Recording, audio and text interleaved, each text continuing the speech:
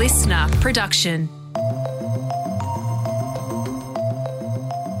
Hello, welcome to The Briefing. I'm Sasha Barbagat. Everyone is talking about Taylor Swift. If it's not her Grammy wins, it's her upcoming tour, the new album, her boyfriend playing in the Super Bowl.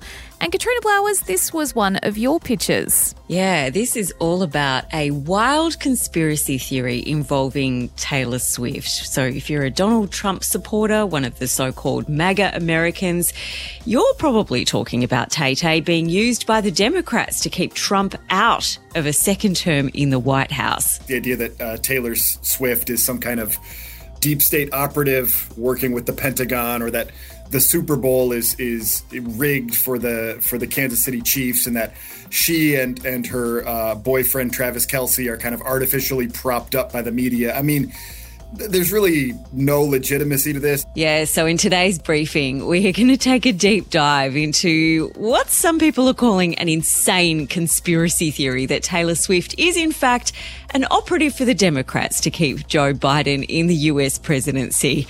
That story is coming up in the second half of the briefing. That's right, but first, here are the headlines. It is Thursday, February 8. So we spoke about this yesterday in the headlines and in our Arvo episode. Now it's official. Workers will be given the right to disconnect after hours from their bosses. Labor has agreed to include the amendment in its sweeping industrial relations bill, which is now expected to pass Parliament today. So all this was proposed by the Greens, and it now has the support of the government and key crossbenchers, Jackie Lambie and David Pocock.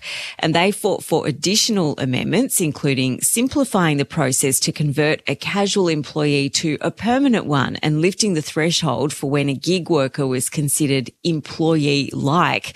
The initial proposal with the right to disconnect has been walked back a little bit though, Sasha, and will only guarantee staff the right to ignore an out-of-hours call or an email without penalty from their employer. Initially, this was going to penalise employers for making those requests at all after hours, but now you can actually just ignore those without penalty, which I guess was the whole point anyway. And here's Greens Senator Barbara Pocock on yesterday afternoon's episode of The Briefing, saying it's all about giving workers the legal right to ignore out-of-hours contact. We can't overturn the power relations of a growing and large insecure workforce in the Australian labour market, but we can provide more support to give that worker a bit more backup, and that's what a right to disconnect is really aimed at. There have also been criticisms of the wider bill. Rideshare and food delivery businesses say the changes to rights for gig economy workers will lead to higher consumer costs,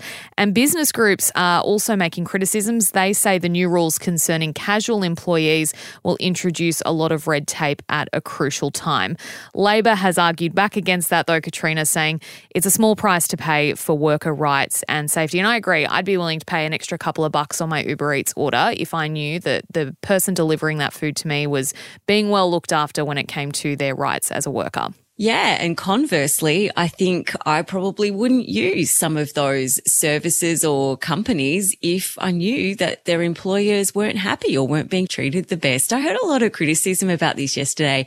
People saying, why can't we all just grow up and just have that chat with our boss and say, I've got a family at home, please don't contact me out of hours. But there are a lot of people who aren't in positions where they can have those conversations without fearing for their jobs. So look, I think this provides some great protection for people who have that real power imbalance at work. Hamas has outlined a three-phase strategy to return Israeli hostages in exchange for Palestinian prisoners. The group's response to Israel's earlier ceasefire proposal. This proposal, backed by the US, was mediated by Qatar and Egypt, but the details were never made public. This counter-proposal from Hamas would see a full Israeli withdrawal after 3 45-day truce periods, and the deal includes a staged release of hostages, deliveries of food and other aid, as well as the reconstruction of hospitals and refugee camps in Gaza.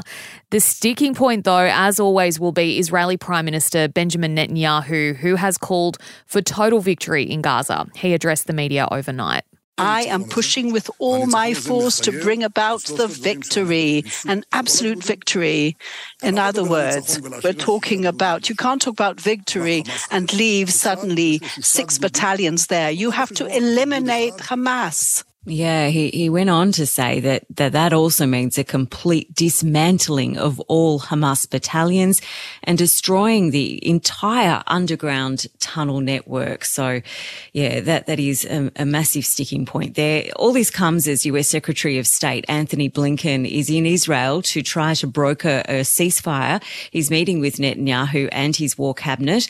More talks hosted by Egypt will be held in Cairo later today. And the promoter behind the iconic Live Aid concert is backing a new major concert series aimed at benefiting the fight against climate change. Earth Aid Live will happen in 5 countries across 6 continents over a weekend in August next year. It's not clear if Australia will be included in the tour, but apparently LA, London and Rio de Janeiro have been locked in. What hasn't been locked in yet is the lineup. Benefit concerts like this usually attract pretty huge names. I mean, they have to get ticket sales up and eyeballs on screens. In the past, people like Elton John, Queen, Kanye West and Madonna have taken part in these things.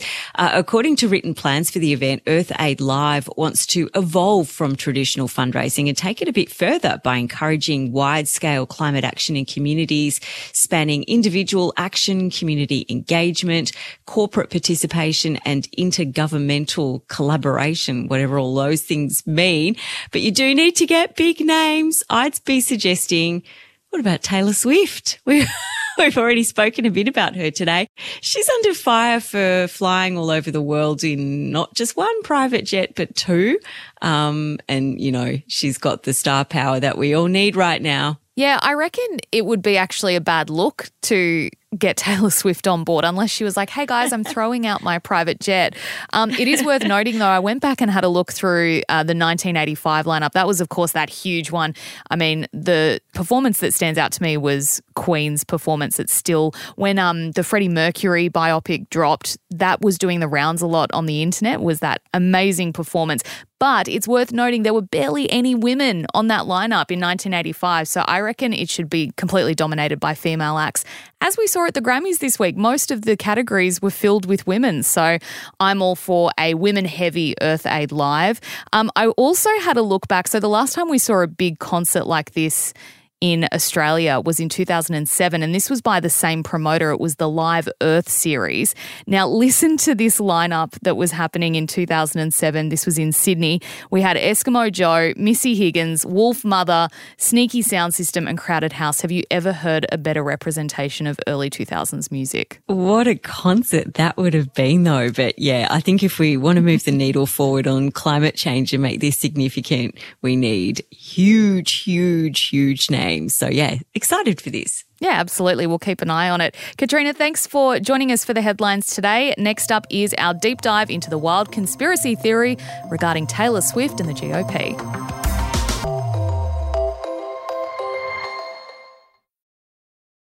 It's me. Hi. It's cool summer. And the Grammy goes to... And the Grammy goes to Calm down. Taylor Swift. There aren't many artists in music history that can be compared to Taylor Swift. She's now the highest grossing female touring artist of all time and has sold more than 200 million records. And moments like this can send the global army of Swifties into meltdown. My brand new album comes out April 19th. It's called The Tortured Poets Department. It feels like she can do no wrong, but have you heard of a new conspiracy theory gaining momentum that Taylor Swift and her boyfriend Travis Kelce are being used by the Democrats to get Joe Biden re-elected in November's US presidential election? The conspiracy suggests the NFL scripted the Kansas City Chiefs, who Kelce plays for, making the Super Bowl. So Swift could then appear after the game to encourage Americans to vote for Joe Biden at the upcoming US presidential elections. Here's NFL Commissioner Roger Goodell responding to claims this week. What do you say to those who think it's all scripted by the NFL? I don't think I'm that good a scripter or anybody on our staff. She's a remarkable performer. She knows great entertainment. I had the opportunity to go to 2 of her concerts with our girls and my wife. She's the best of the best. And so having her come to NFL games, have her a part of that is nothing but a positive. The MAGA movement has itself all fired up, believing Tay-Tay will urge her army of supporters to go out and vote for Joey B. And they're not happy about it. Here's Fox News host Sean Hannity talking about it. I just hope somebody might show her a montage of creepy Joe and incoherent Joe before she makes such an endorsement. This way she'll be an informed endorser. It's all the stuff typical of crazy US politics, and Matt Harris is an associate professor in political science at Park University in the US, and he's here to explain it all to us. Matt, thank you for joining us on The Briefing. Look, it sounds crazy, but I have to ask, does this conspiracy have any legitimacy, or is it kind of typical of what we've come to know from some of Donald Trump's more radical supporters? Yeah, I mean, there's really no legitimacy to this. The idea that, there are different angles to this. The idea that Taylor Swift is some kind of deep state operative working with the Pentagon, or that the Super Bowl is rigged for the Kansas City Chiefs, and that she and her boyfriend, Travis Kelce, are kind of artificially propped up by the media. I mean, there's really no legitimacy to this. I mean, I don't think the Kansas City Chiefs need help to win football games, and I don't think Taylor Swift needs any boost to her popularity. I mean, this was a good football team and a very popular celebrity before Travis and Taylor got together. But I do think it kind of jives with a lot of the sort of other right-wing echo chamber conspiracies we've seen. Travis Kelce has a commercial in the States about the COVID vaccine. And so that kind of also plays into some of the other right-wing conspiracies we've heard about, the COVID vaccine, and some of these other broader conspiracies about, elites behind the scenes kind of controlling the world. And so I don't think there's any legitimacy to it. It just kind of fits with a lot of these other right-wing conspiracies that we've seen. Yeah, let's talk about some others that kind of are floating around at the moment. Can you tell us what the Jesse Waters theory is? Yeah, so he was on Fox News in the States about a month ago talking about the Pentagon sort of floating the idea of using Taylor Swift as an asset potentially to combat online misinformation. And I think this was based off of an offhand comment that somebody made several years ago, but there's no.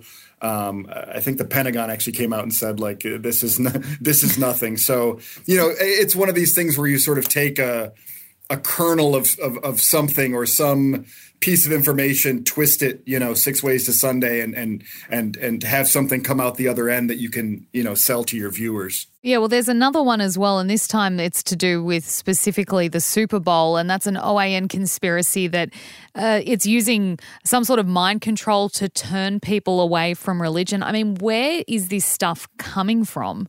And it's funny, too, because, like, you would think there was certainly a time on the right in America where a popular singer dating a star football player would be the type of thing that the right would eat up, right? And so if we had to go back to a root cause, it stems from the fact that Taylor Swift is incredibly popular. She has supported Democratic politicians in the past. She's espoused some left-leaning political views, and the right doesn't like that. And so from that, you get sort of these bizarre conspiracy theories. As you said, Taylor Swift has come out to endorse Democratic nominees before. Let's look at this year's election. Let's say she does come out at some point, whether it's at the Super Bowl or at some other time, and does endorse Joe Biden for a second term in the White House. What kind of impact could that have on the election, given that her fan base is so committed and they eat up everything that she says? Yeah, I mean, and that's sort of, there's sort of a few angles to this. One is, as you just said, Taylor Swift is enormously popular. I mean, we can look at everything from the Eras tour, the Eras movie, the fact that young women in particular are tuning in more to NFL football, in part to see Taylor Swift. And so that is probably what the White House is looking at when they think that an endorsement would be really valuable. Also, if we look at her fans, a lot of them live in the suburbs. A lot of them are young people, millennials or Gen Z. Young people usually don't participate as much in politics. And so from that angle, to get those people to participate would certainly would be a plus. Taylor had an Instagram post in the fall of 23 that helped lead to like 35,000 new voter registrations through the website she took them to. So from that angle, right, like her fans are part of a demographic group that I think are really contested in American politics. On the other hand, some of the evidence we have about celebrity endorsements, one of the big examples was when Oprah Winfrey endorsed Barack Obama. But that was in the primaries against Hillary Clinton. He was relatively unknown. And so that helped with things like people thinking, oh, like this is a viable candidate. When we look at Joe Biden and Donald Trump, this is a former president and somebody who is currently the president. They're very well known. And so when you talk about celebrity endorsements in a race like the presidency, where there are going to be so many other factors, I think maybe there's a cap on that. But certainly the Biden people think that it's a big deal. And the Trump people do too, because they're talking about behind the scenes some sort of holy war against Taylor Swift or something like that. What do these conspiracy theories, particularly ones like this that kind of tap into the mainstream so easily, what does it say about modern America and its relationship with its politicians and politics in general, but then also its relationship with pop culture and who is famous at the time? It's a really interesting mix of two really different things.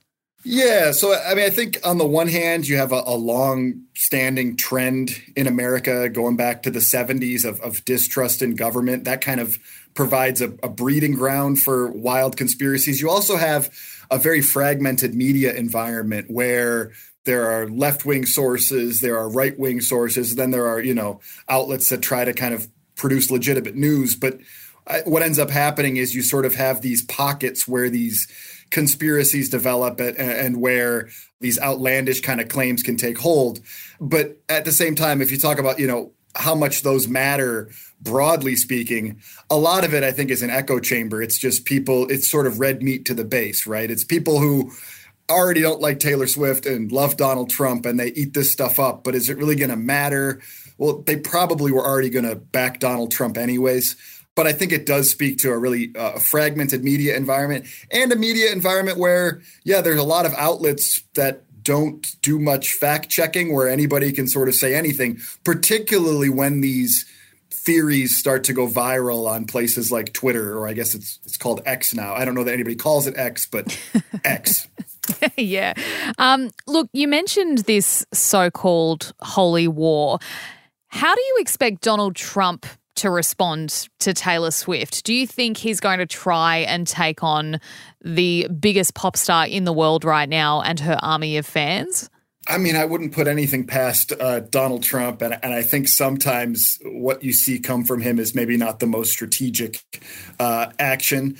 But I do think, like, if you're going to go after Taylor Swift, like, yes, she has an army of fans. But beyond that, one of Trump's weaknesses in 2016, and he did win in 2016, but one of his weaknesses was polling showed that across the board, people, both men and women, thought this guy does not respect women. And so I do kind of wonder if he chooses to go after Taylor Swift more than just the Swifties, does whatever he's planning and whatever he's going to say about her, does that feed into that broader narrative that we've seen going back several years, which is that this is a guy who doesn't respect women. And I think that is maybe potentially a bigger sort of vulnerability to him, even beyond the Swifties, is what does this tell us about who this guy is? Or, I mean, I guess we kind of already know who he is, but does he show us even more about who he is, what he thinks about women, things like that? That was Matt Harris, Associate Professor of Political Science at Park University in the US. Now, Taylor is on her way to Australia, and if you thought over the last few years her star was ascending, that'll be nothing compared to what's happening in 2024. A new album, a massive tour, and maybe influencing a presidential election. That is all for this episode of The Briefing. Be sure to check back the Savo at 3 for another ep. And remember to reach out on Instagram with your thoughts and give us a follow. Search The Briefing on Insta. I'm Sasha Barbagat. Thank you for listening.